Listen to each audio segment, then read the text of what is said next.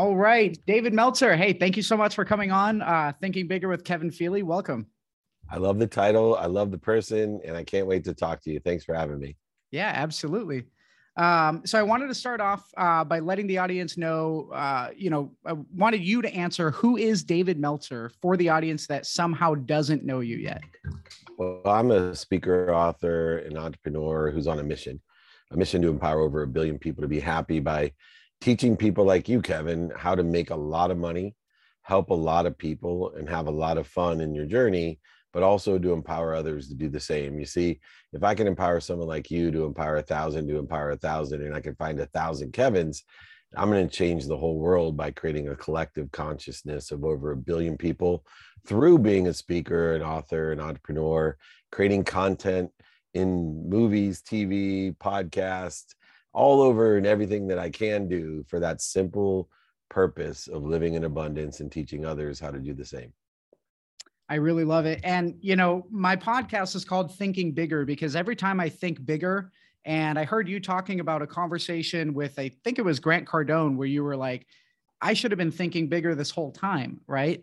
And your passion, the way that you break down your mission of having 1 billion people be happy really comes down when you break down the numbers. Empowering 1,000 people to empower 1,000 people that empower 1,000 people really adds up. So my mission used to be to empower 1 million people to reach their potential, right? And I changed that to 1 billion because of you. So thank you for allowing me to think bigger. Well, I got to change one more thing because this is the Think Bigger podcast. So you're going to empower over 1 billion. Don't limit yourself, my brother. It's over 1 billion. It's over 1 million. It's over. Use that word over. Don't limit yourself. And I even had to be taught that lesson. I wanted to live to 111. You see, I was born on January 11th at 111. And I told Diane Cannon, who's in her 80s, we shared Laker seats together right there next to the Laker bench. I said, Diane, I'm going to live to 111 years old. I'm going to die on January 11th at 111. And she almost got teary-eyed. I said, what's the matter, Diane? She said, why are you limiting yourself? What if technology in the next 50 years allows people to live to 1,000? And you've said for 50 years, you're manifesting dying at 111. You're limiting yourself 889 years. And I see people do this all the time. I did it myself economically. If somebody, Jeff Bezos would have told me 25 years ago, and here's the irony of my life. 25 years ago, I was richer than Jeff Bezos. I was more well-known than Jeff Bezos. And if Jeff Bezos out of his garage selling books would have told me that he would have been the richest man in the world worth over $1 trillion and I wouldn't be, I would have laughed at him. I would have said, neither of us will ever make $1 trillion. You're crazy. That's impossible. That was my mindset 25 years ago. But that's why Jeff Bezos is the richest man in the world.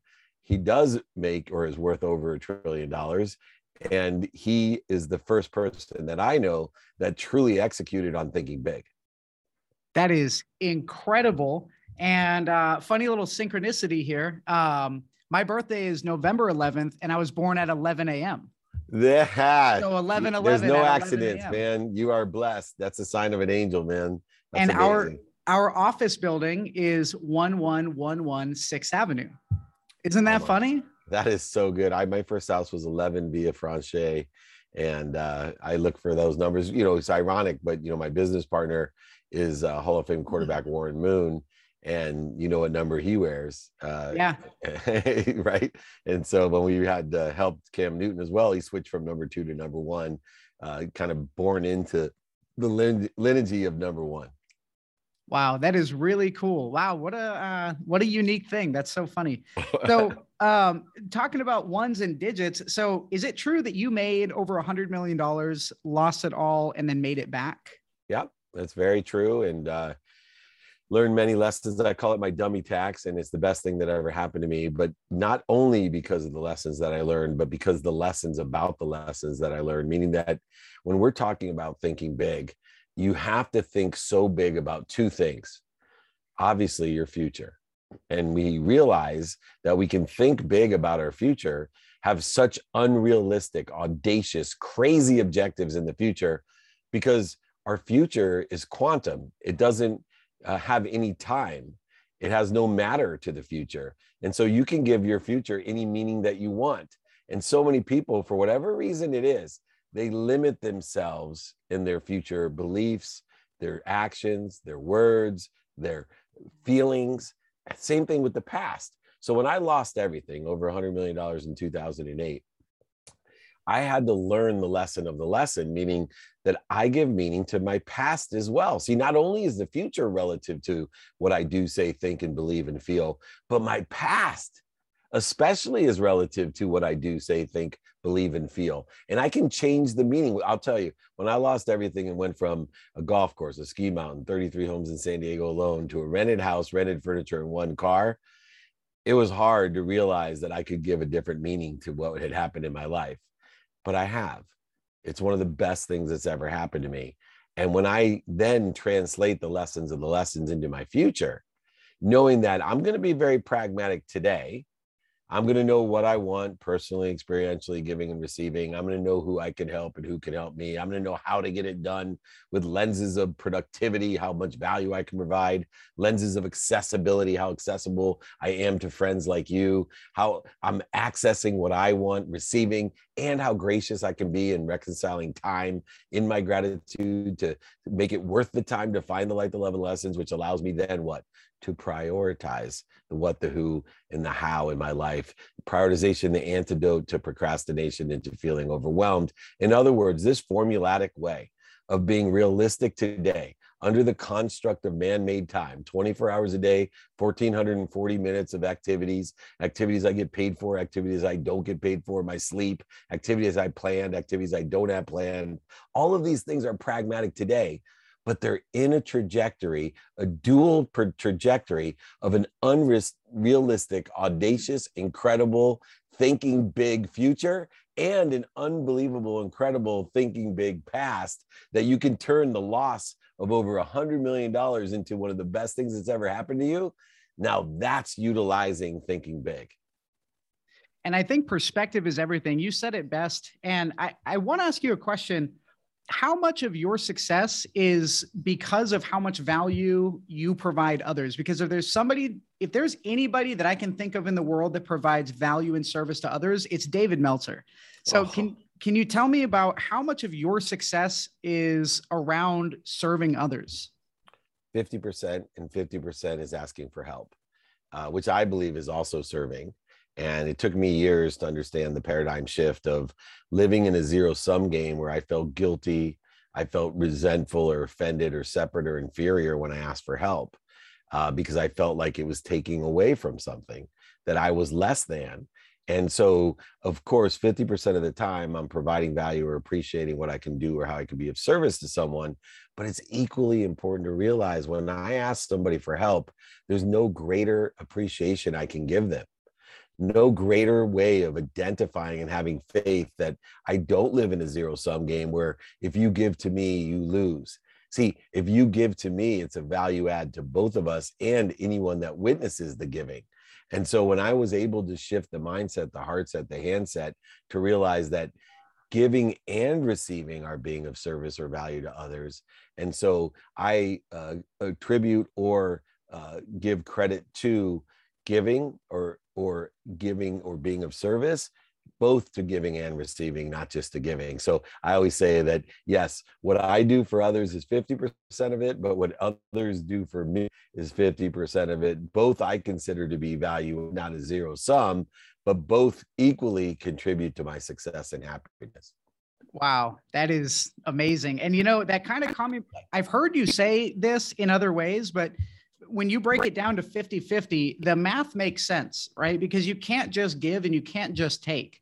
So because you do talk about asking for help, right? Don't be afraid to ask for help from somebody, because that's how you're going to get to that next level. So you breaking it down with that 50-50 really makes a lot of sense. Can you hear me all right? Yeah, we're good.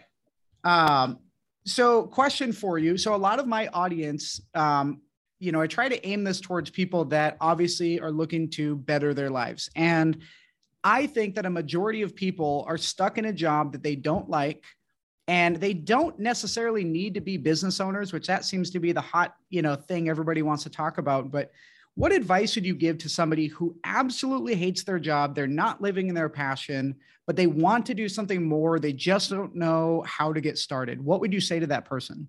Well, number one, give the job you hate a chance, meaning lean into what you currently are doing with a different mindset, a different heart set, and a different handset. Challenge yourself to find the light, the love, and the lessons in what you're doing, because the one thing that will attribute to you finding other things that you love to do or have passion for doing is having more time and more money. And the only way that we get more time or more money is to lean in to the things that or activity that we get paid for.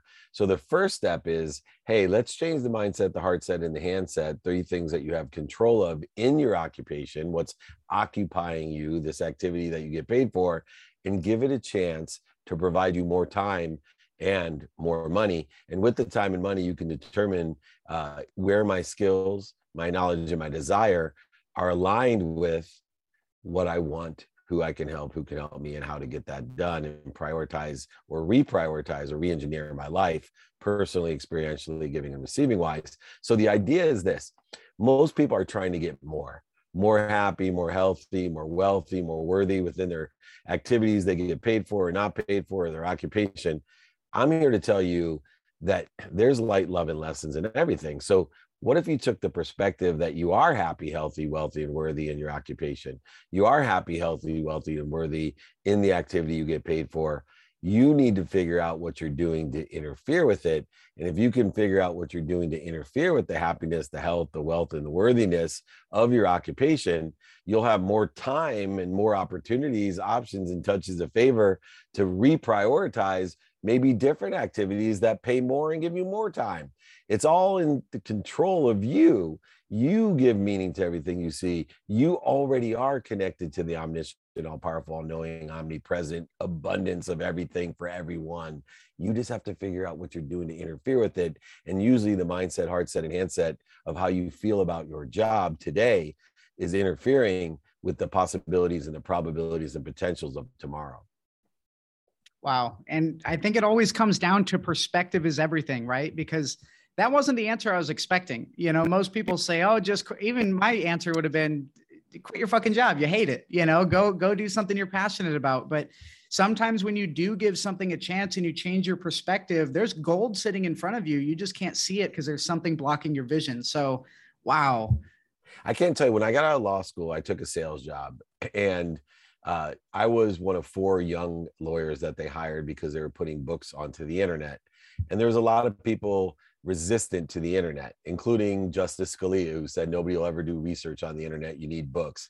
Yeah, but there's a bunch of guys who made 6 figures that worked for this world's largest legal publisher. And they said, leave that kid alone. He can sell the internet. He'll never make any money. Internet's a fad. Like, I heard it all.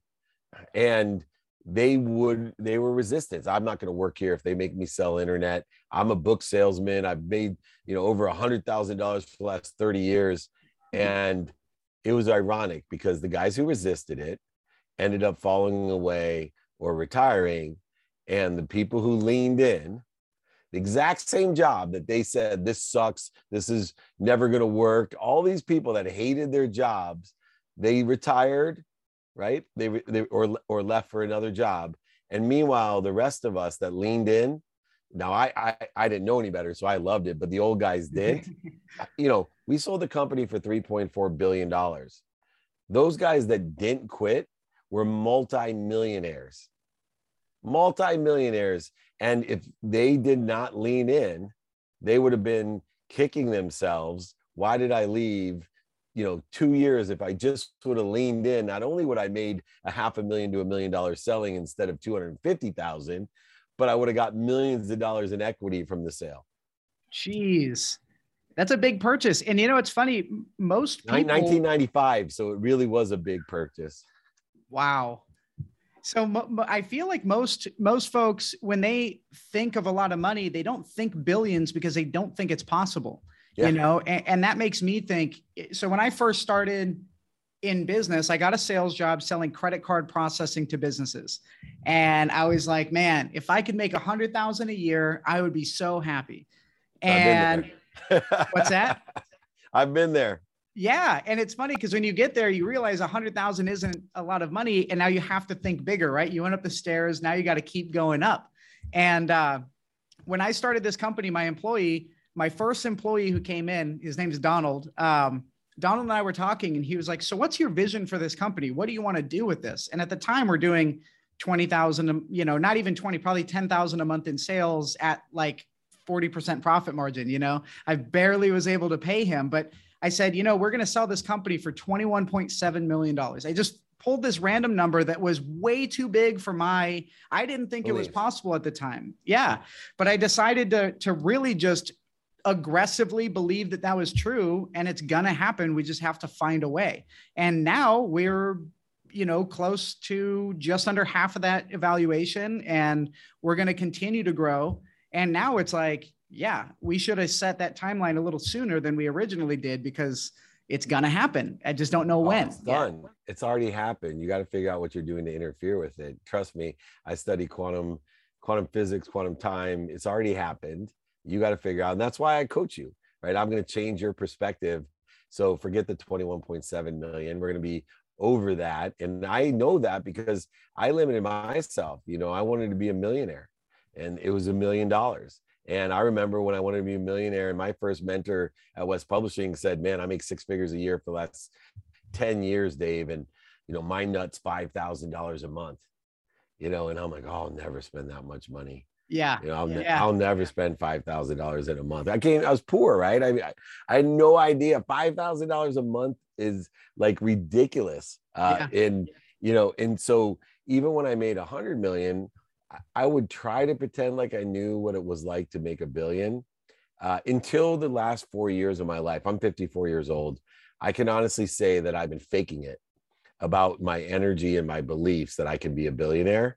And until my purpose became empowering over 1 billion people, I didn't clear the interference between me and what I was doing to limit myself. I knew how to make 100 million. That's why I think I made it back so quickly, the money, because you already know the directions, right? You're already energetically and genetically set to be able to do so. But to expand, to think so big that you're afraid, the hairs stand up on your arms, and with everyone laughing at you, scoffing at you, making fun of you, and you being so afraid, to still be able to think that big, say that big, feel that big, and believe that big. Oh man, it's already done. I say to myself all the time when I get scared, it's done, it's done, it's done. What am I doing to interfere with it? And that's what I'm going to teach you to do as well, Kevin. It's done, it's done, it's done. Over $100 million, your company's already worth over $100 million. What are you doing to interfere with it? That's a really good perspective. And when you find a way, there's always an answer, right? I like that you say, you're interfering with it. So that's really. Time is defined by cause and effect. And the biggest misuse of time, in accordance to this show, Thinking Big, the biggest misuse of time from cause to outcome, cause to effect, is the distance between problems and solutions. That's the biggest misuse of time because the solution's already there. You got to figure out what you're doing to interfere with it. And so when you can realize that problems and solutions are inherent and congruent with each other, you then can figure out the symbiotic nature of getting out of your own way, figuring out and raising your awareness to what you're doing to interfere with your own beliefs, your own limitations. Look, no matter what you tell me you have, I'll tell you your limiting self, because you can even tell me infinity and I'll just say infinity plus one or more than infinity. Man. Well, David, thank you so much. I really appreciate it. I know we're running out of time, but one more question, man, give it to me. Sure. So, I really like that you bring up the science behind this law of attraction stuff, because most people think it's woo woo, but people used to think electricity was woo woo, right? So and I love quantum physics. I love learning about, Einstein's spooky physics and all that stuff. So it's not magic. It's not fake. It's not this. There's a science behind it. And like Nikola Tesla said, when I'm going to butcher the quote, but when science starts to discover and inspect the, what do you say? The non-physical, then science will move forward faster than it ever has before. Right. Yeah. So tell me about the science behind law of attraction, the physics behind it that you understand and how you implement it? Well, for me, the science exists within the conscious continuum. And so there's different continuums of consciousness. And the first is your normal conscious. And that's where the 10,000 data points come to you. And we use the five senses to determine the data that we receive, because we receive 10,000 new points of data a day. So we have a sensory cortex of our cells, a cellular memory that is utilized by our ears, our eyes, our nose, our mouth, and our touch. And so we go ahead and interpret the data. And if we repeat it in the conscious continuum, it then goes ahead and gets to the subconscious continuum, where it stores 40,000 of the most used thoughts. And that can come from not just your daily activities, but it can come from an energetic and genetic inheritance. You can have actually subconscious memories, neural pathways that were formed genetically, and of course, energetically. And so what we want to do is control the inputs to what we want, aligned with what we want, not aligned with what other people want or what's missing or what we don't want, which is what most people do, which is why they're so disappointed when they get what they don't want, what's missing, or what other people want, or they get resentful or offended. But we want to not only control the input, but we also want to control the storage, the 40,000 of the same thoughts that create these neural pathways, these efficiencies. Why is that important? Because that subconscious, conscious, it talks to our unconscious. It talks to our quantum being. This is science. This talks to our DNA, and it speaks through the epigenetic layer of our DNA. It activates different beacons or frequencies or vibrations. And those frequencies that are created through the conscious continuum, from the conscious to the subconscious to the unconscious mind, set off a vibration or a frequency. And we can only be consciously aware of everything that vibrates equal to or less than that frequency. And so when we talk about a law of attraction or a law of awareness or the law of allowance, what we're actually doing is utilizing pragmatically the conscious continuum to elevate our beacon, to elevate our frequency, to elevate our vibration, so we can become more aware or reveal a revelation of what we actually are participating in. And that's the manifestation process. That book that you have on your desk that you graciously have bought for people, and I will send them out. I'll sign them. I will pay for shipping and the book because you've showed up. I will show up for your community as well. But the purpose of that book is to use the conscious continuum so that, number one, the law of gravity applies. We're exactly where we're supposed to be, at the right place at the perfect time, or we'd be flying off this earth at the speed in which it's rotating, hurling through the universe. Then the law of Goya applies, right? Which most people skip this step. The law of Goya says, get off your ass. You know, you got to actually do, say, think, believe, and feel. And then comes the law of allowance, attraction, or awareness, which is just a matter of vibration, frequency, or a field of quantum that we are now identifying what we're capable of identifying. So your awareness, one of the things I do as a coach, and why I love coaching you, Kev, is that I'm going to raise your awareness so that you could see 21.7 million, 100 million, think super big, over $1 billion. And you're going to see it, and you're going to be like, wow, I couldn't see that 2 years ago.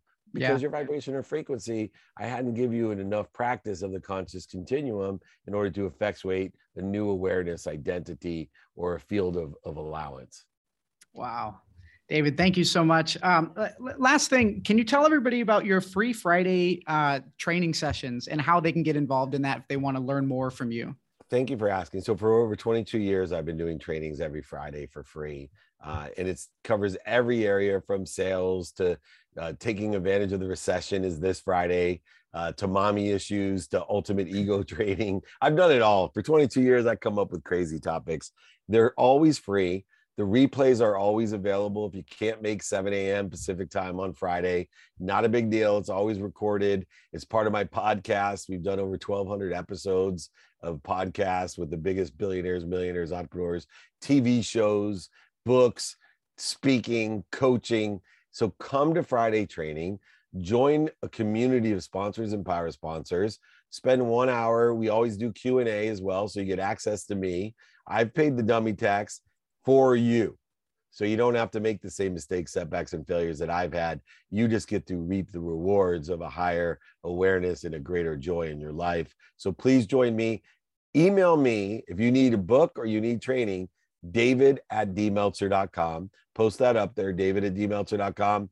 I am of service, so please ask. Awesome.